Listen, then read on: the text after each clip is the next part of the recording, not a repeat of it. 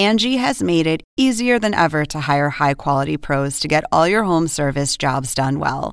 Just bring them your project online or with the Angie app, answer a few questions, and Angie will connect you with local pros who match your specific needs. Or book a service instantly at an upfront price. So join the millions of homeowners who use Angie to care for their homes and get your next home service job done well.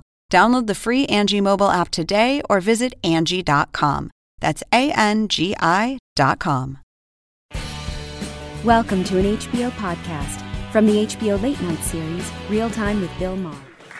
Are we here? Are we on? Okay. Okay, so first thing, before we get to the questions, do you want to respond to what I just said about marijuana? Well, as we talked about Starbucks, we talked about our great voter rights bill, we talked about our efforts to beat climate change, but for you, Bill, I can honestly say we got the best weed in the United States.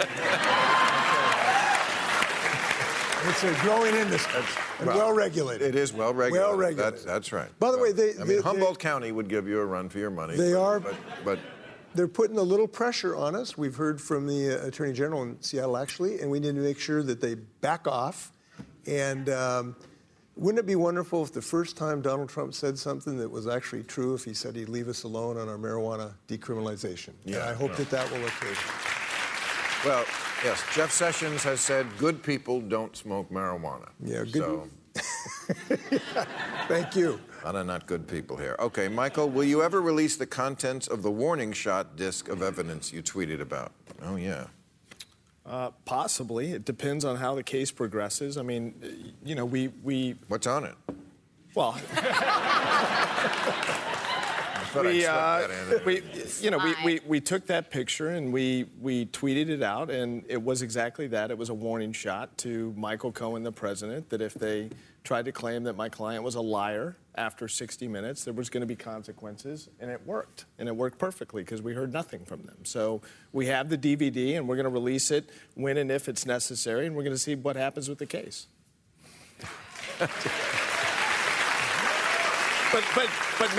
But make no mistake about it, it's locked and loaded. Can I ask a question about this? Yes, I mean, please. I've been listening to all of this about Trump and watching how these conversations go in the U.S. And I have one question about it. I mean, there's all these people in the U.S. who are on the conservative side who are aligned with Trump for all sorts of reasons. And there's all this tension around his presidency and attempts to pull him out of his office for various reasons. And what do you think will happen if that comes to pass? What do you think will happen to these people that have identified with Trump? And how is it that Democratic types, for example, are holding out their hand to say to these conservative types, sort of like, welcome back into the fold? Because it looks to me, from an outsider's perspective, that your country is polarizing in a way that's not good, and that, you know, people are going after Trump. And I understand that. It's not like I don't understand that, but there's all these people that elected him and that are identified with him, and they're not taking this well, you know. And so, well, they're not.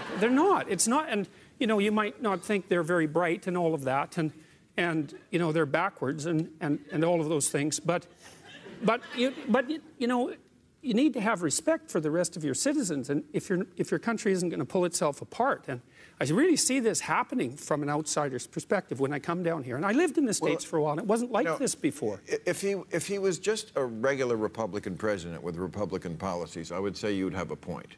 But what is so alarming is the assault on democratic norms, what we were talking about here today. Things like threatening to put people in jail, threatening to put journalists in jail, wanting military parades, praising dictators, wanting to be a dictator. I mean, we are at a moment here. I try to impress on the people who are too young to remember a lot of presidents and a lot of elections, how incredibly different this is than anything that ever came before. I never much liked the other Republicans who were in office, but I have a renewed respect for them. George Bush and Mitt Romney would not have tried to pull this shit. They just wouldn't. What about Nixon? Nixon got caught, and he gave himself up, basically. Well, although this president makes the Watergate burglars look brilliant. Right. Well, but it seems to me that it's not. Point, we can be as tough as we're being on the president. And I think we should, for all the reasons you just said, Bill, without telling his supporters that they're stupid, without saying basket of deplorables. If we want to bring them around to what I would say is a more enlightened kind of thinking, and if we want them to see Donald Trump as someone who's turned the presidency into one long infomercial for Mar-a-Lago, we can do that without saying to them, you've been duped, you're chumps, you're dumb, you're deplorable. And I think we need to talk to them with more generosity than we do. I'm confused about how this dovetails with your thesis that the left is too preoccupied with being non-confrontational. Right? The left is too preoccupied just that with we are. That's interesting. Okay, all right. No, that's a good question. But the idea that liberals, especially intellectuals, are preoccupied with politically correct speech, that they're not. Oh, I see. And yet. No, they're too preoccupied with identity politics by a large margin, and they tend to categorize everyone by their ethnicity and their sex and their gender, and I think all that does is turn people into tribal actors, and that the end result of that is catastrophe. But weren't you also saying, though, that the left is too worried about offending people? I think that goes along with... I will. Yes, right. yes. Well, that goes... But then on the other hand, when the left, for example, offends people in the political sphere, you're questioning whether that's somehow bad for society writ large. Well, I'm concerned about. I think that those two issues are somewhat separate. I'm concerned about the dialogue in the United States around the presidency pulling people farther and farther apart. It has nothing to do with the behavior of Trump. I think this is an independent issue. You can say positive or negative things about Trump as you might. But he's only there because they support him. You see, I know. That's the thing. That's the issue. That's the issue. Is they did support him, and without the circus, he's just a lonely clown. Yeah. But he has these people in Congress who are enablers, and this base that it is a cult of personality, not unlike dictatorships we've seen in the past. I mean, he said once, famously, I could shoot someone on Fifth Avenue and not lose any fans. Mm-hmm, mm-hmm. Yes. And he has proved that to be almost true. I mean, we cannot imagine what he would do where they would turn on him, because I don't know what that would be. I don't think it's anything, because whatever it was, he would just say, well, it's fake news. But okay, so imagine he's impeached, just for the sake of argument. Impeach or convicted. Okay, either of those.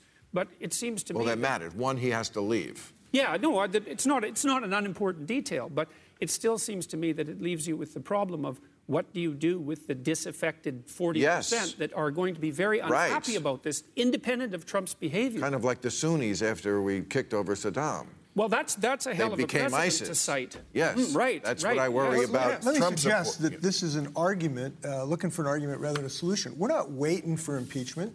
We're making sure that people understand Donald Trump cannot stop us today.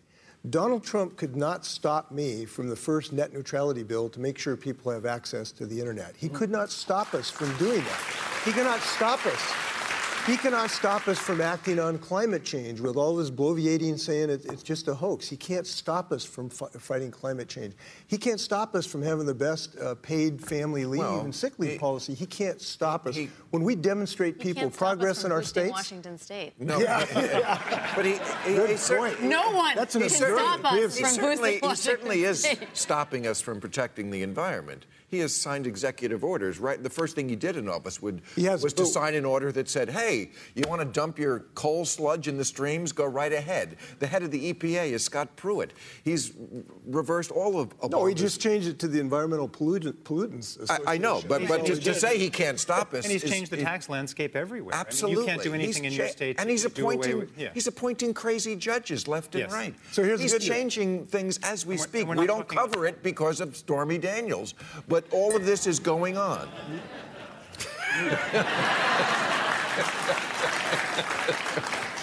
What can I say? He's okay. Get used to it. Okay. All right. We didn't get to any questions, but it was a wonderful panel. Thank you, everybody. Happy Thursday. All new episodes of Real Time with Bill Maher every Friday night at 10, or watch him anytime on HBO On Demand. For more information, log on to HBO.com.